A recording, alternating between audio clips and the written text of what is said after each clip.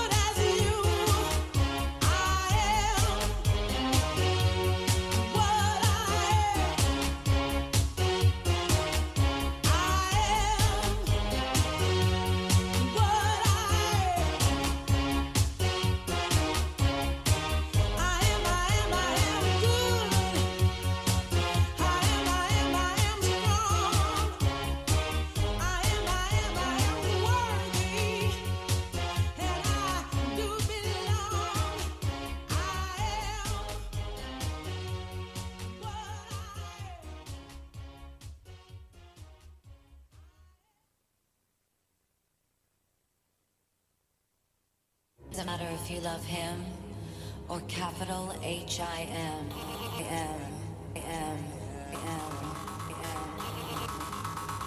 Put your paws up, 'cause you were born this way, baby.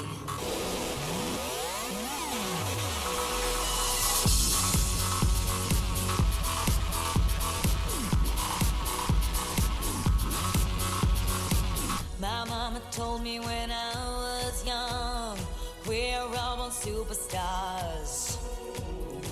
She rolled my hair, put my lipstick on, in a glass of her boudoir. There's nothing wrong with loving who you are, she said, 'cause he made you perfect, babe. So hold your head up, girl, and you'll go far. There's nothing left to say. I'm beautiful in my way, 'cause God makes no mistakes. I'm on the right track, baby, I was born this way. Don't hurt yourself and regret, just love yourself and instead. I'm on the right track, baby, I was born this way. Oh, there ain't no other way, baby, I was born this way. Baby, I was born this way. There ain't no other way, baby, I was born this way. Right track, baby, I was born this way. Don't be a drag, just be a queen. Don't be a drag, just be a queen. Don't be a drag, just be a queen. Give yourself prudence and love your friends. Subway kid, rejoice your truth. In the religion of the insecure, I must be myself, respect my youth.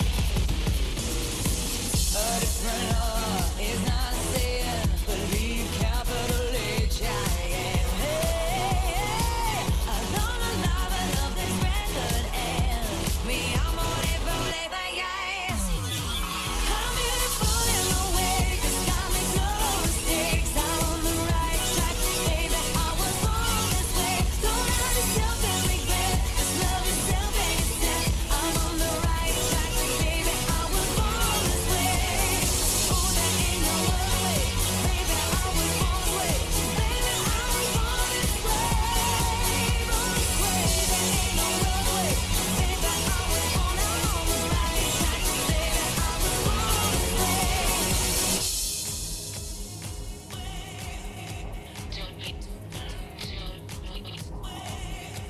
Don't be a drag, just be a queen. Whether you're broke or evergreen, you're black, white, beige, chola descent, you're Lebanese, you're Orient. Whether life's disabilities left you outcast but leader teased, rejoice and love yourself today, 'cause baby, you were born this No way. matter gay, straight or bi, lesbian, transgender life, I'm on the right track, baby, I was born to survive. No matter black, white or beige, chola or Orient made, I'm on the right track, baby, I was born to be brave. I'm beautiful in my way, 'cause God makes no mistakes. I'm on the right track, baby, I was born this way. Don't hurt yourself and regret, just love yourself and instead. I'm on the right track, baby, I was born this way, yeah. Oh, there ain't no other way, baby, I was born this way. Baby, I was born this way.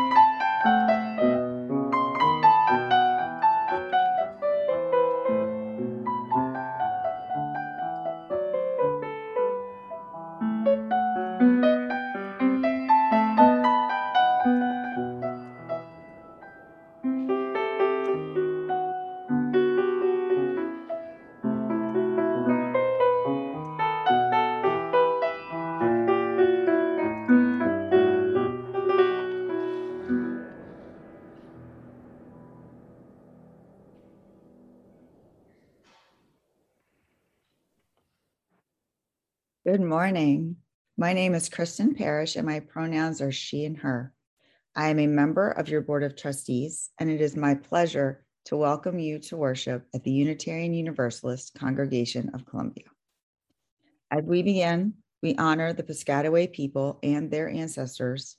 It is upon their land that we reside. We are served by the Reverend Paige Getty, minister, as well as a talented and dedicated team of religious educators, musicians, and other professional staff. Much appreciation goes out to the many lay leaders and volunteers, as well as those incredible efforts and dedication help to keep us connected. Sorry, that was awkward. Whoever you are, wherever you're from, whoever you love, and whatever your faith tradition, you are welcome here. We particularly welcome any guests joining worship this morning. We encourage you to fill out the visitors form in the lobby or online and connect with others in the virtual or in-person social hour after the service so that we may meet and welcome you. Finally, for those attending worship in our sanctuary at the Owen Brown Interfaith Center this morning, please take a moment to silence your cell phones and other electronic devices. And now for a few announcements. Following this morning's service, we are all invited to join staff members between 11:30 and 1 for some community pride-themed rock painting. The rocks we paint will be given out as gifts at our booth at HOCO Pride next Saturday. Meet up with us on the outside patio. We'll provide rocks and a good amount of paint and brushes. But if you have paint and brushes that you are willing to share, by all means, bring them. We look forward to seeing you and your designs. As mentioned in this previous announcement, UUCC will have a booth at this year's HOCO Pride Fest, happening next Saturday, October 9th, and we hope to see you there. Volunteers are needed to staff our booth and to help with setup and takedown. Learn more by viewing the event on our website calendar. A reminder that Listening Circle returns this Tuesday at 6 p.m. All are welcome to join Director of Communications and Member Integration, Sarah Davidson, for a midweek social check-in. Bring whatever is on your hearts and minds for some time to connect with others in our community. And lastly, mark your calendars for our regathering of stuffed animals, happening Saturday and Sunday, October 23rd and 24th. Families are invited to drop stuffies off on Saturday morning and pick them up on Sunday after the 10 a.m. service. We look forward to seeing your stuffies. Feel free to dress them up in Halloween costumes. Good morning, UUCC and friends, and thank you, Kristen, for the warm welcome this morning. My name is Paige Getty.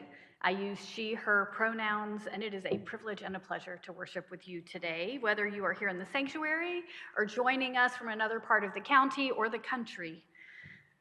A few housekeeping notes as we begin. If you are here in the sanctuary, in addition to silencing your devices, please do not join the Zoom meeting worship. It confuses the systems and makes weird noises, so please don't do that. We do have hearing assist devices available from the team in the tech booth if you need those. You can find the order of service either online, there will be a link in the chat for those of you on Zoom, or using the QR codes that are posted around the building here. Early in the service today, we're going to be honoring the joys and sorrows from within our community. So if you would like to contribute to that, please write yours in the book at the back of the sanctuary or send them to joysandsorrows@uucolumbia.net. If you're a guest today, please complete a visitor form so that we're better able to stay in touch with you. That is also available online or in person. And finally, because we have had some questions about protocol, I want to clarify that here in the sanctuary, everyone remains masked throughout the service unless they are a speaker on the chancel who is vaccinated, and in that case, they are invited but not obligated to remove their masks, only while speaking. So thank you to everyone who contributes to making these services happen, our volunteers and our staff, ushers, tech team. It takes a true village. Thank you all. And special thanks this morning to Michael and Kelly for the music that you're going to offer. Be sure to read Michael's notes on the screen during his keyboard selections. And also thanks to lay members Ace Sorensen, Ashley Brizzo, Susie Gerb, Lisa Marini, and Sarah Basehart, who are all sharing personal stories today.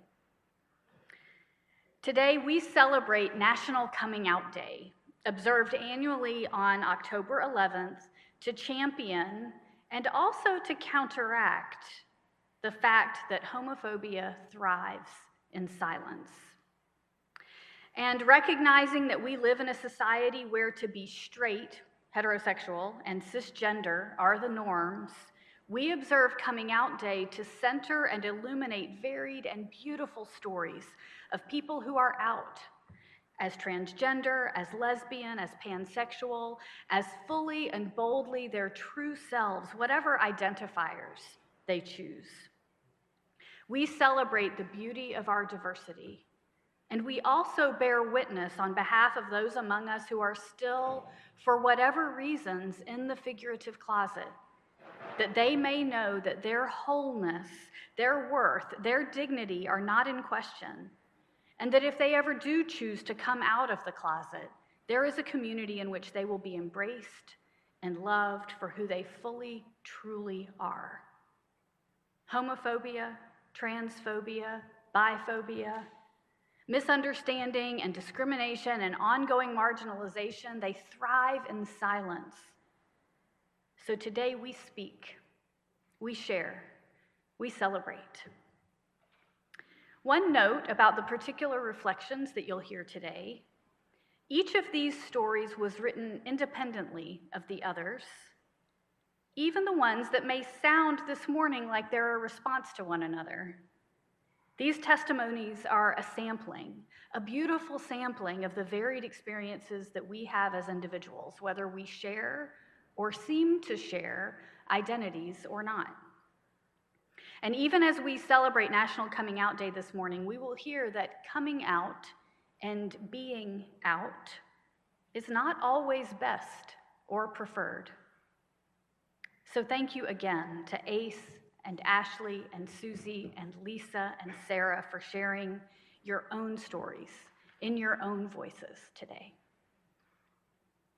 And now a poem written by poet, activist, feminist, lesbian, Black woman Pat Parker, and introduced to me in the mid-1990s in the collection Chloe plus Olivia, an anthology of lesbian literature from the 17th century to the present, titled My Lady Ain't No Lady.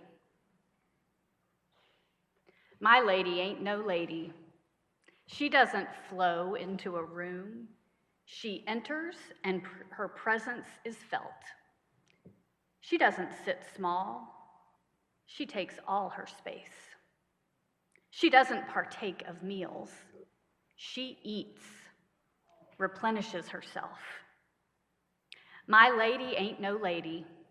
She has been known to speak in loud voice, to pick her nose, stumble on a sidewalk, swear at her cats, swear at me, scream obscenities at men, paint rooms, repair houses, tote garbage, play basketball, and numerous other unladylike things.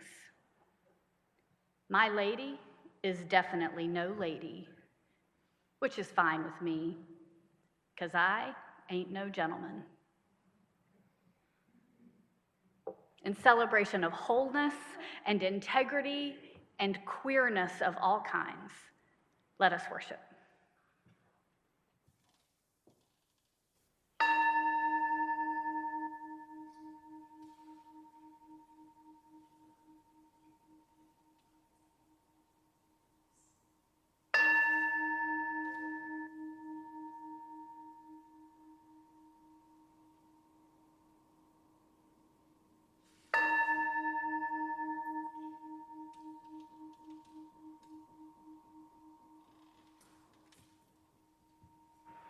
And now I'm very pleased to welcome Ace Sorensen to the chancel to light and dedicate our flaming chalice.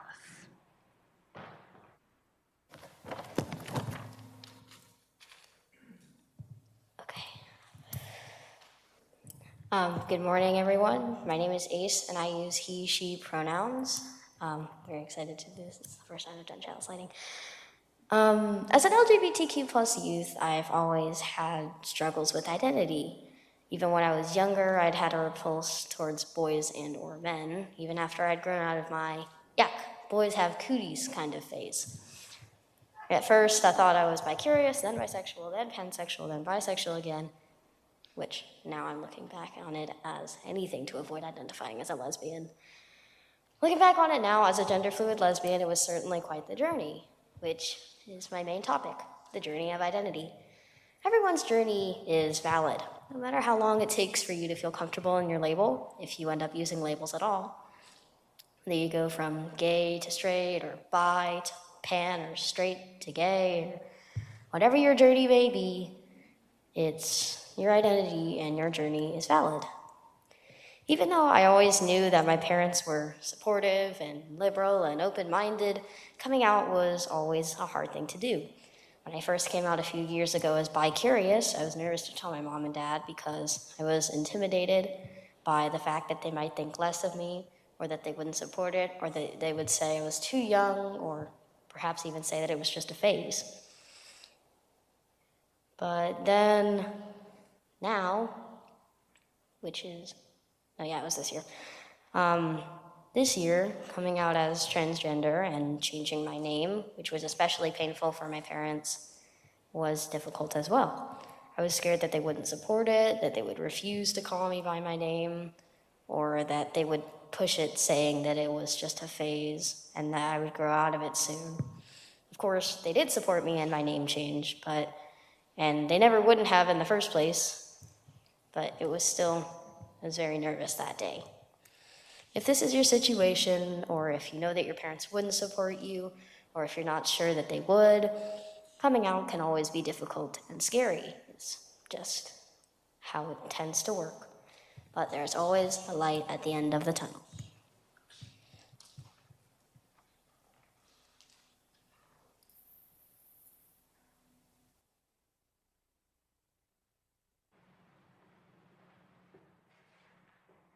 Thank you very much, Ace.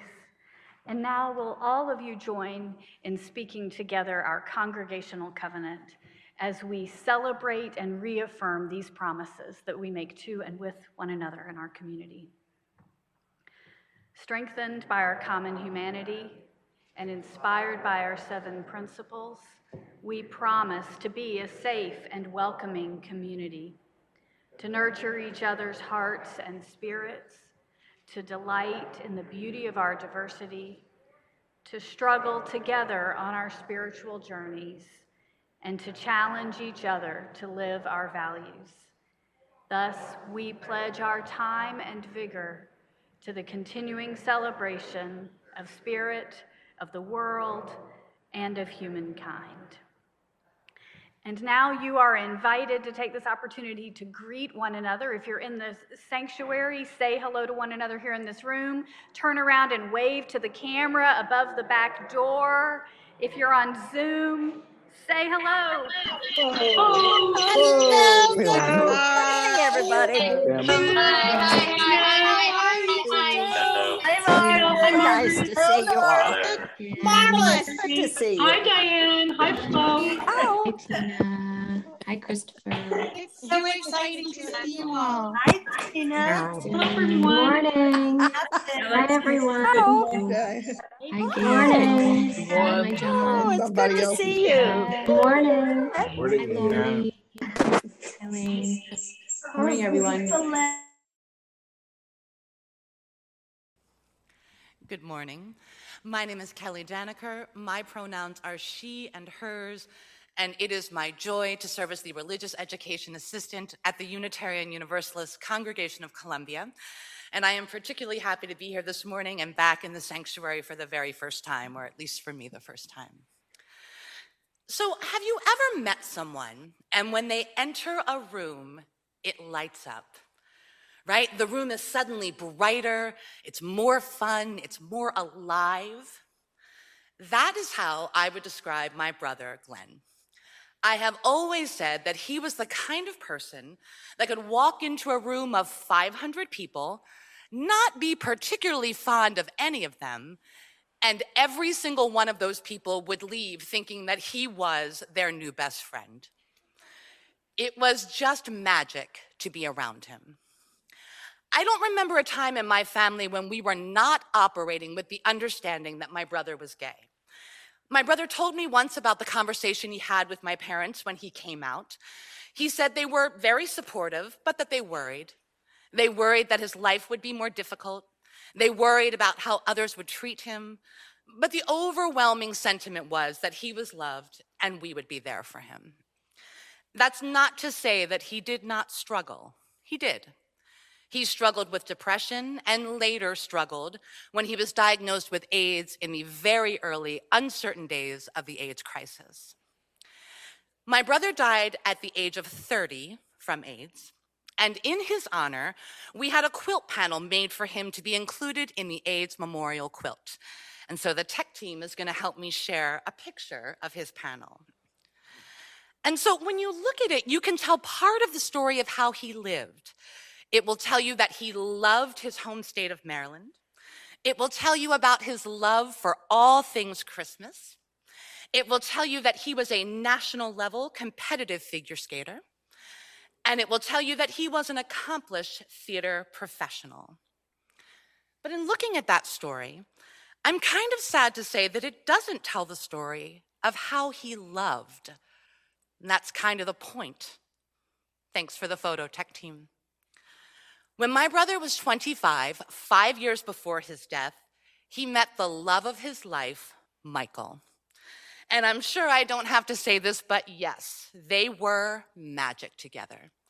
They lived a life of travel and adventure and friends and family, and Michael was there holding my brother's hand at the end of his life. During the AIDS crisis that took my brother's life, a young composer named Jonathan Larson was living in New York and grappling with the reality of losing too many friends to the disease.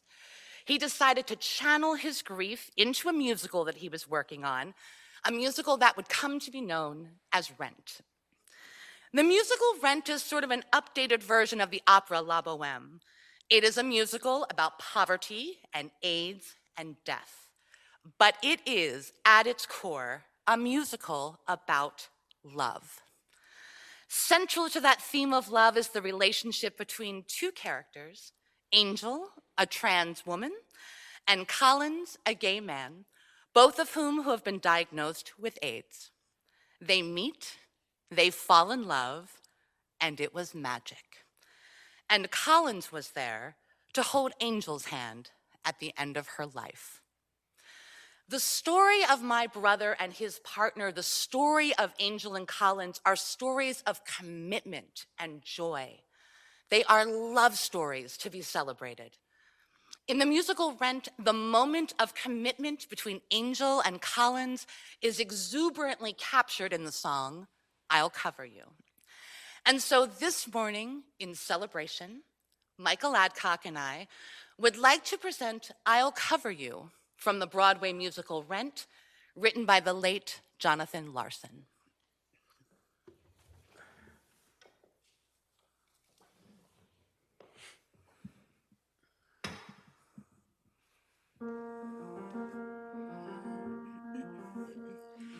Live in my house, I'll be your shelter. Just pay me back with 1,000 kisses.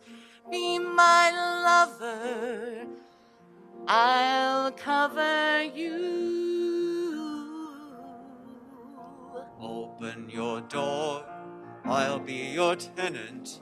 Don't got much baggage to lay at your feet, but sweet kisses I've got to spare. I'll be there and I'll cover you. I think they meant it when they said you can't buy love. Now I know you can rent it. On new lease you are my love. One life, be my life.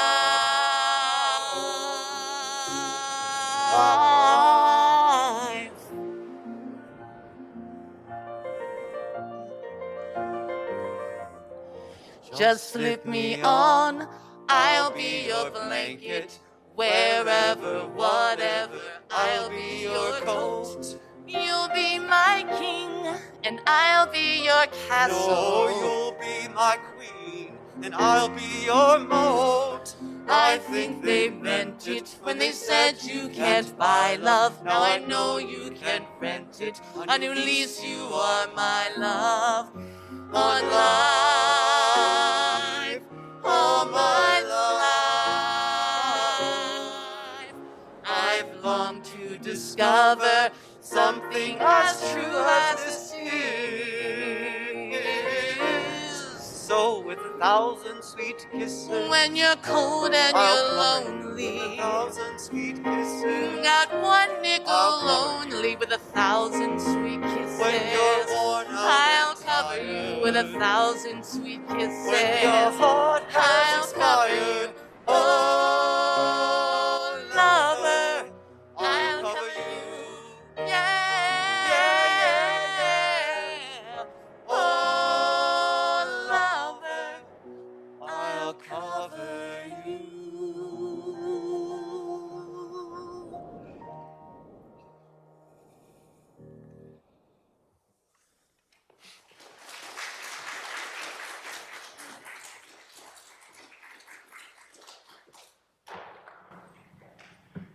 Thank you, Kelly and Michael and Glenn. And thank you, Ace, for joining me back up front. And now will you all join me for a moment of stillness and quiet reflection and prayer before the music meditation begins.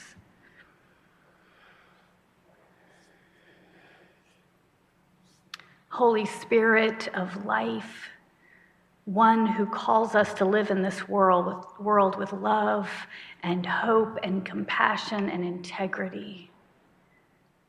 May we all know that embrace of love.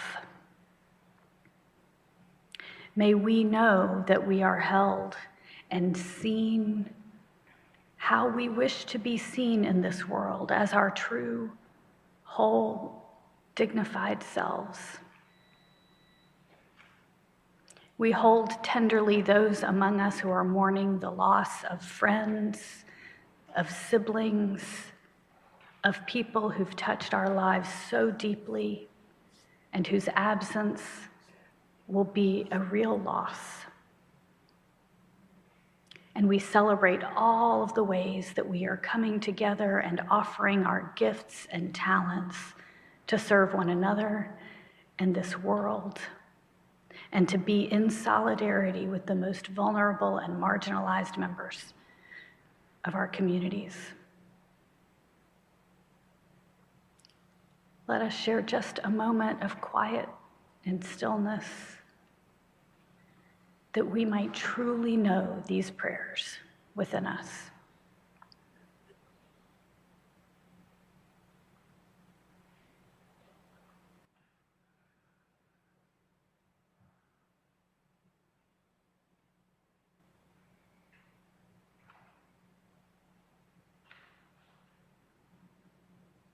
Amen. Blessed be.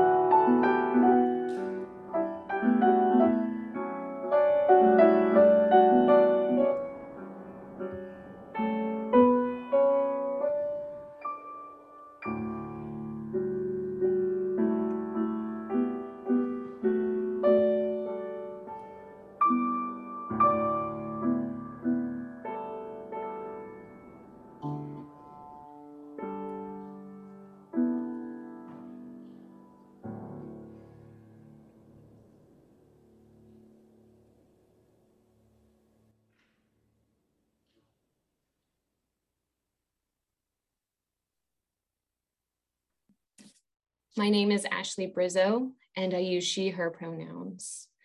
Coming out is loaded and unique for everyone, as you've heard from others and will hear later this morning. I'll share highlights from my own experience, but first I do want to acknowledge with gratitude that my story is far less traumatic than many others. And celebrating coming out as a holiday is an important act of advocacy. And thank you to those who have paved the way. Because of them, we can.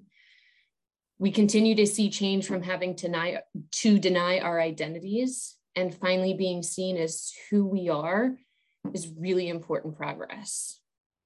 And all this can still be dangerous. Unfortunately, the Atlantic article from almost a decade ago still rings true for those who don't have the privilege of being out, the same privilege that I've benefited from.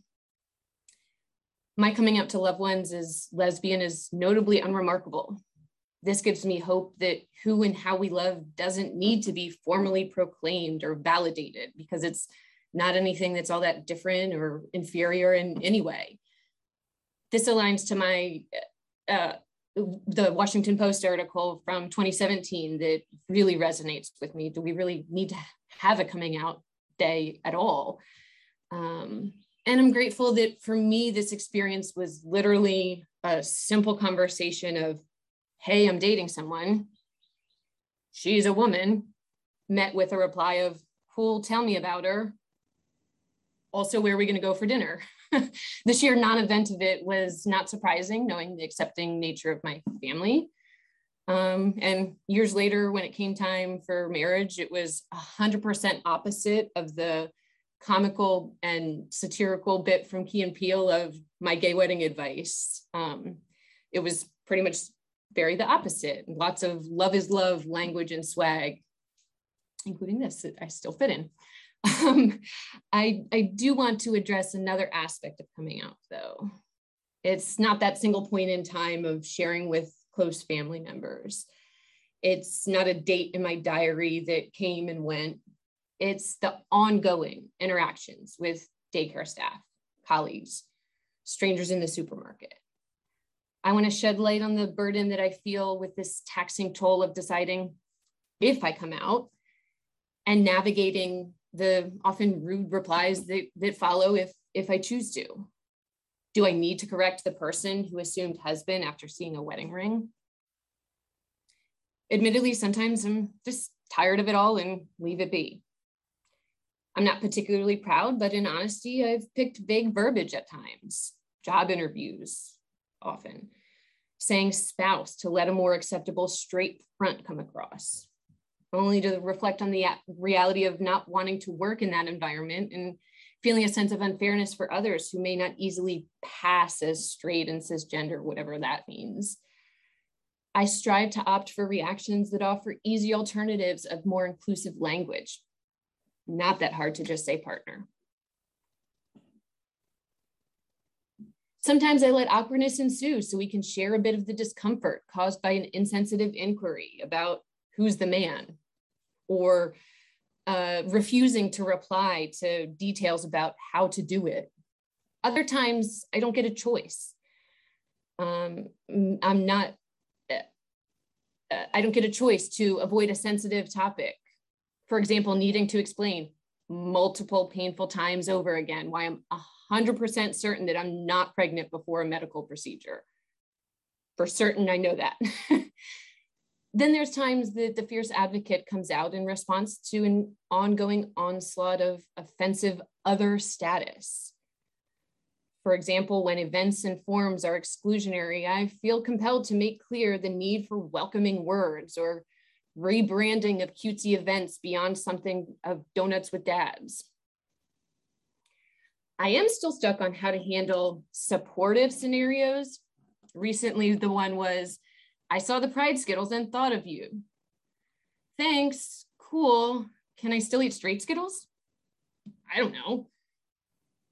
In closing, to those in the LGBTQIA community who aren't out, I hope that is supported if and whenever you choose to make that choice. And I'm here for you if you need. For those who are already out, who might share a similar constant coming out conundrum, I hear you. I see you. For allies, I ask help in relieving the coming out burden by avoiding these types of microaggressions and heteronormative language. Perhaps others want or need something different, but to me, coming out would be a whole lot easier if we were all a little more inclusive.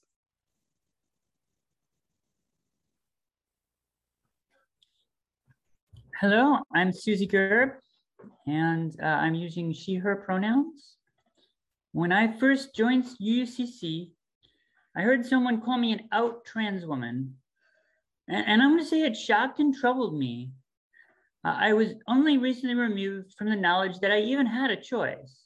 I was frequently clocked during early awkward outings as my female self. That's our word for someone learning we're trans by looking at us. I assumed my history would always be obvious.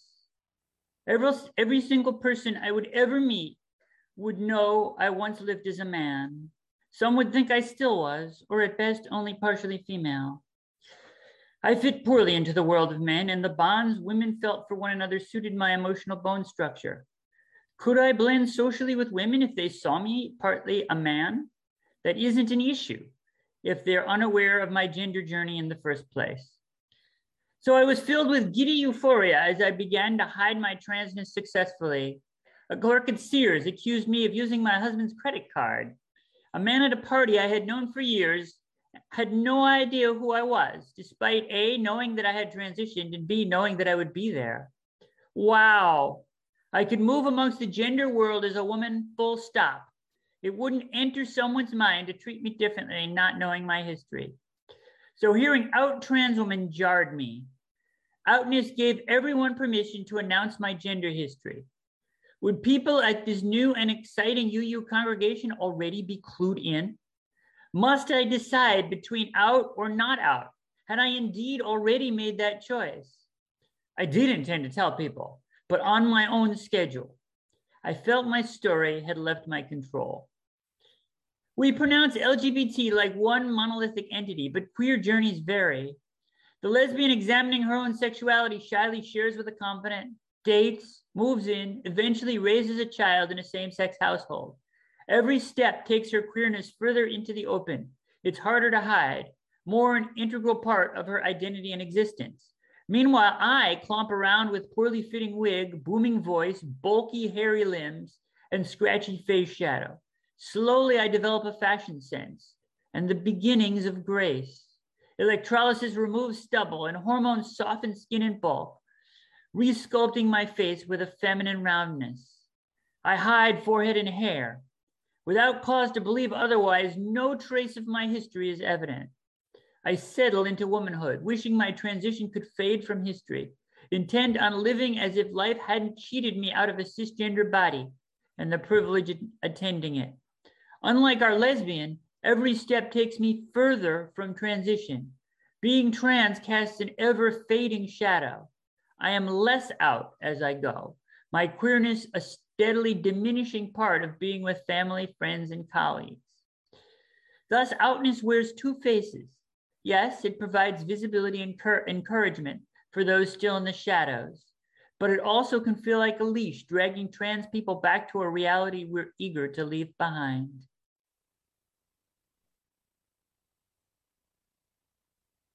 Thank you, Susie. Thank you, Ashley.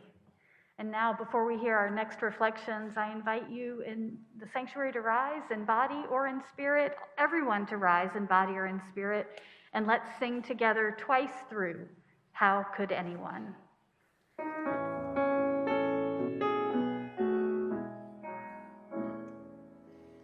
How could anyone ever tell you you were anything less than beautiful? How could anyone ever tell you you are less than whole? How could anyone fail to notice that your loving is a miracle? How deeply you're connected to my soul. How could anyone ever tell you you were anything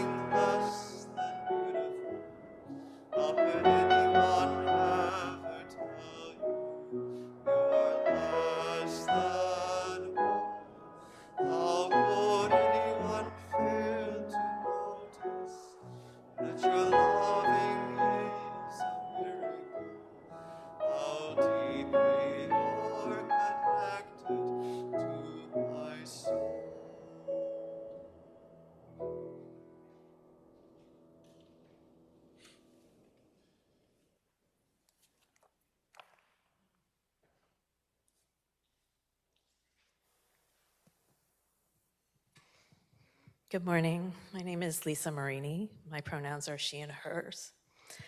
I started dating the person who would become my husband when I was 17 years old. We fell in love and got married while still in college at just 20 years of age. We had 3 amazing children and created a life that was often wonderful, but was also very troubled.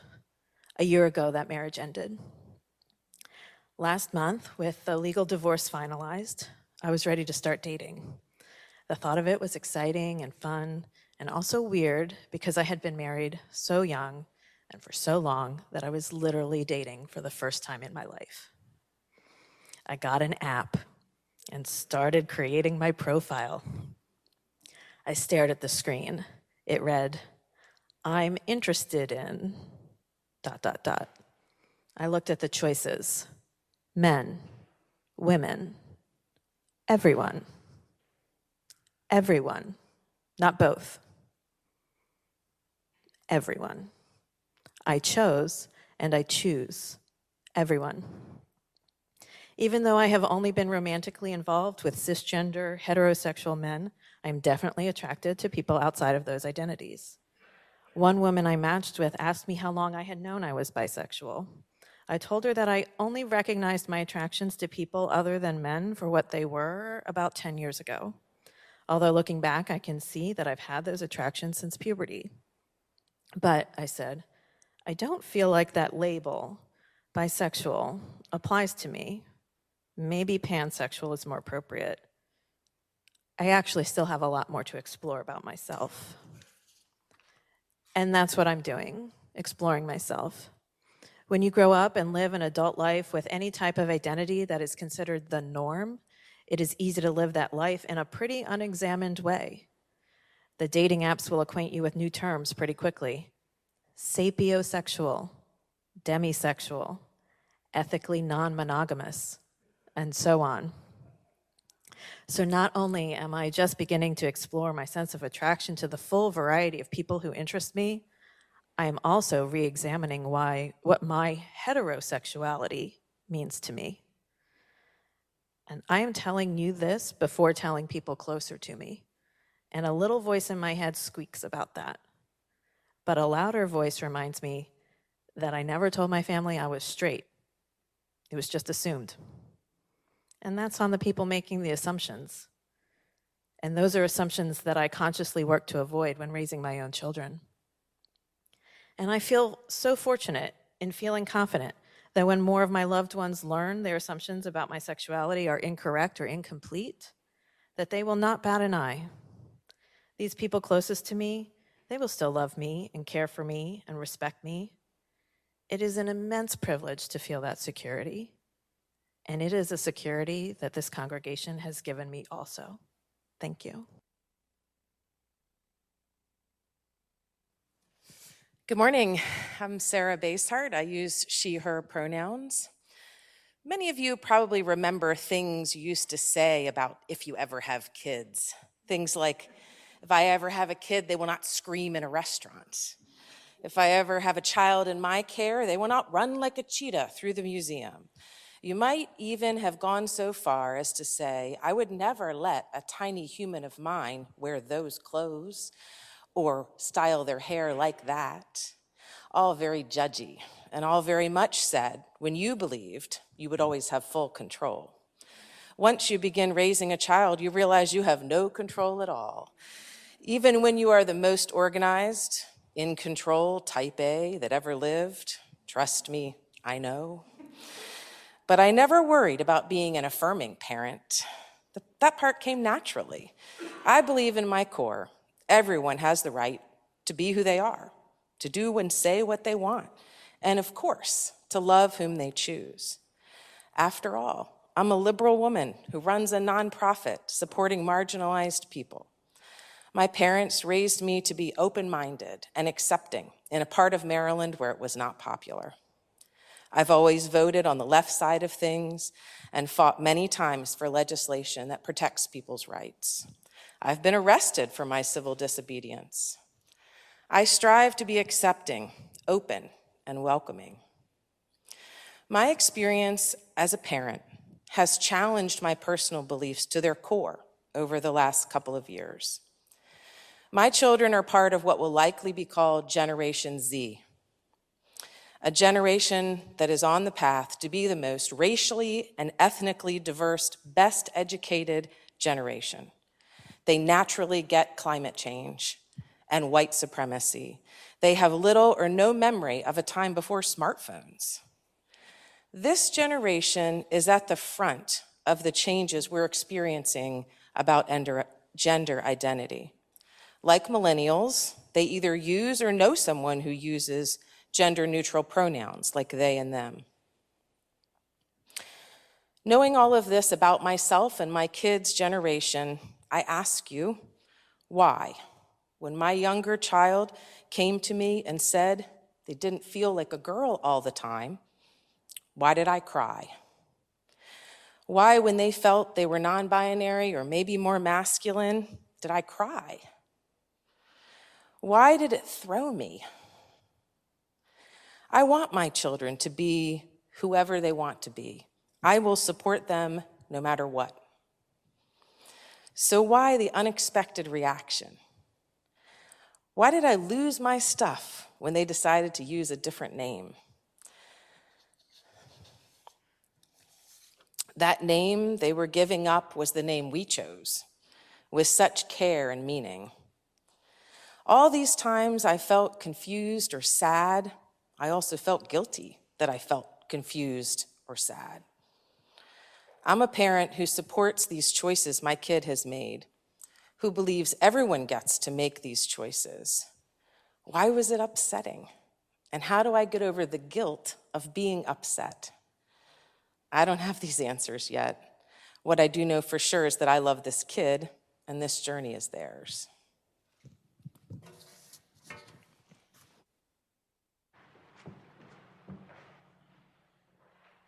Thank you, Sarah. Thank you, Lisa. Let's sing together again. Come, come, whoever you are. We'll sing through twice. Rise as interested and willing and able.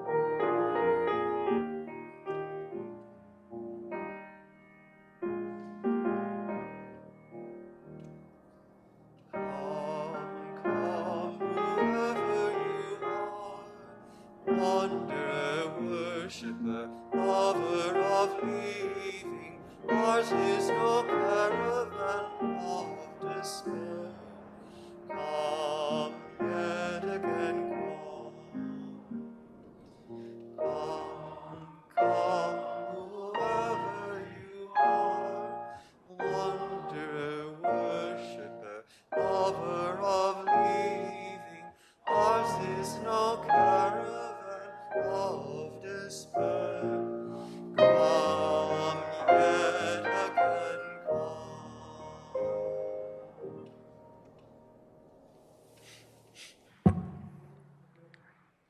Sorry.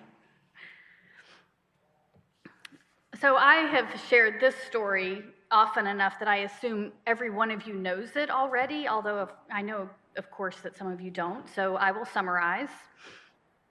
One afternoon in the year that I turned 24, I told my parents that the woman they'd known as my best friend for the past 3 years had been my lover, my girlfriend, and also that she and I were no longer together as a couple, but that I was telling my parents now because I wanted them to know I was not going to keep this a secret. It had been an important relationship, and the truth of it is a part of who I am. And no, Mom and Dad, I don't know what gender of person or persons I will be romantically interested in from here on out. In that same conversation, I told them I was not Christian anymore, that I had converted to Unitarian Universalism, and that may even have been the day when I shared the news that I'd voted for the Democrat in the last presidential election. In retrospect, to this day, I am not sure which of those comings out was the most upsetting to them. In the moment, they didn't like any of it. But the truth is that I am among those, like others you've heard from this morning, whose experience was awkward and uncomfortable, but not at all traumatic.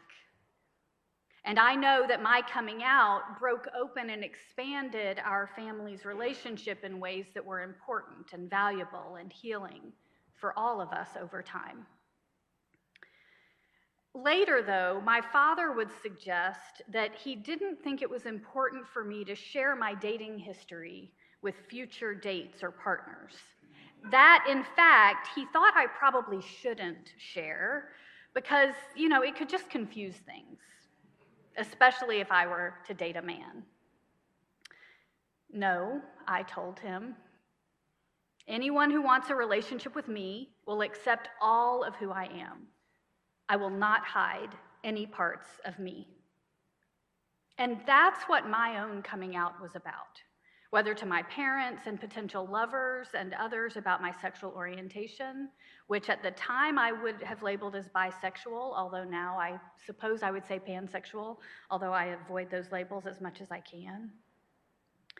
Or whether it's about coming out with my politically partisan preferences or my personal religious beliefs.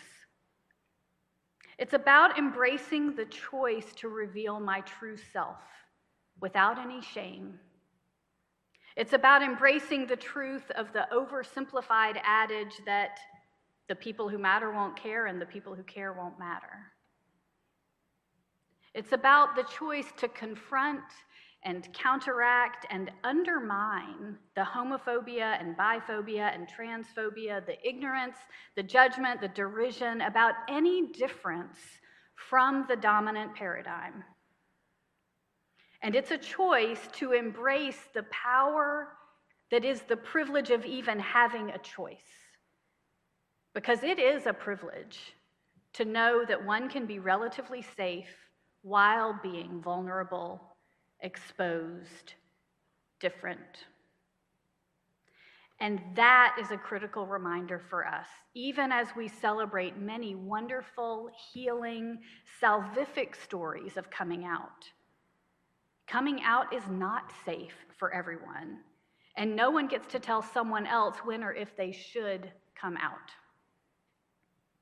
As Preston Mitchum observed in his 2013 essay in The Atlantic, which is one of the ones that Ashley referenced earlier, one of the art essays, the coming out experience can be a precarious time in a person's life, particularly when one belongs to multiple marginalized communities.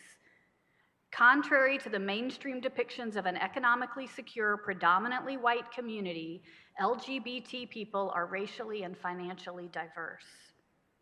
When making a public declaration about one's sexual orientation and gender identity, he writes, some LGBT individuals receive an immediate celebration for displaying courage and strength.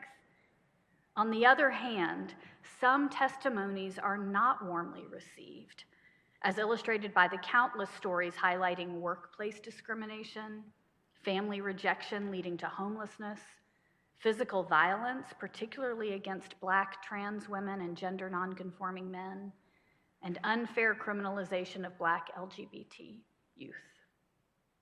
And it's vital, he goes on to say, to appreciate the ways in which race, class, gender, disability, age, and lack of support can complicate the popular narrative of what it means to come out.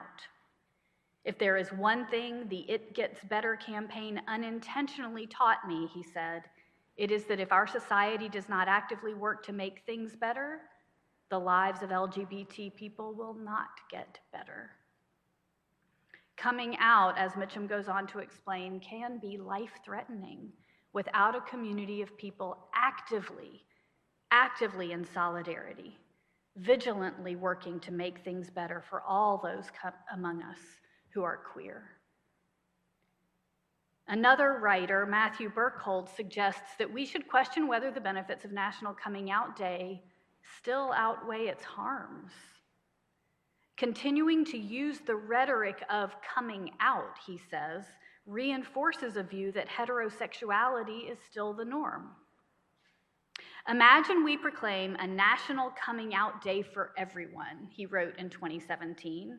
Whether straight, lesbian, gay, bisexual, queer, questioning, or curious, October 11th could be a chance to broadcast our sexuality. Or imagine we assume everyone is gay. October 11th could be a day for straight people to announce their sexuality. Until he comes out, casually ask your neighbor's son if he has a boyfriend. Nudge him and point out the cute boys in the neighborhood. Whether one adopts a homonormative or heteronormative view, clinging to a belief that a certain sexual orientation is normal and natural marks those who fall outside of it deviant, a label that has long proved to be the basis of prejudice, discrimination, and hate. So UUCC, we celebrate National Coming Out Day, but not because every queer person should come out of the figurative closet, but because heteronormativity and homophobia and transphobia and biphobia thrive in silence. And so we who are able to tell stories, we commit ourselves to taking action that undermines the idea that any one identity is the only normal option. We say that we celebrate the beauty of our diversity. So let us be vigilant and loving in ensuring that every member of our community is safe to live a life of integrity and to be embraced for who they truly are. So may it be. Amen. We have one more gift of music from Michael with one more special composer. So as Michael offers that gift, you are invited freely and voluntarily to give of your financial gifts for the work of this congregation in the world. You may drop checks or cash in the basket at the back of the sanctuary, or any of you may give by text or online. Thank you for your generosity.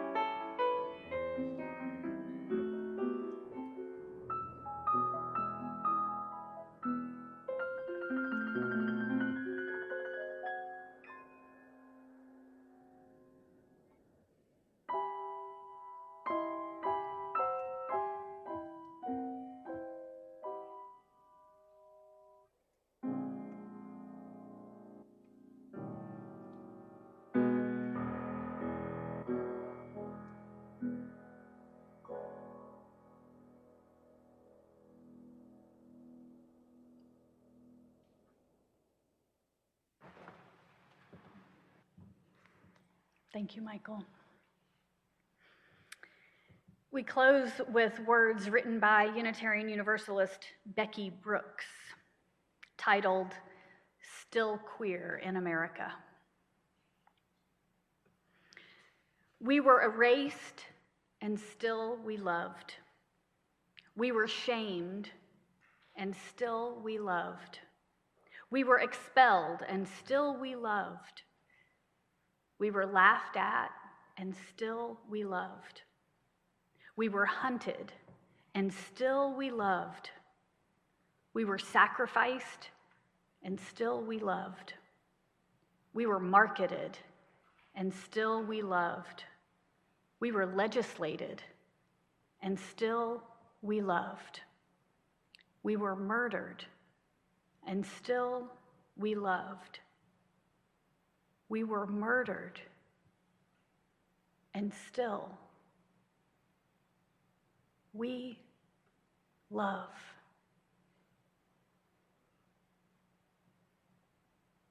Amen.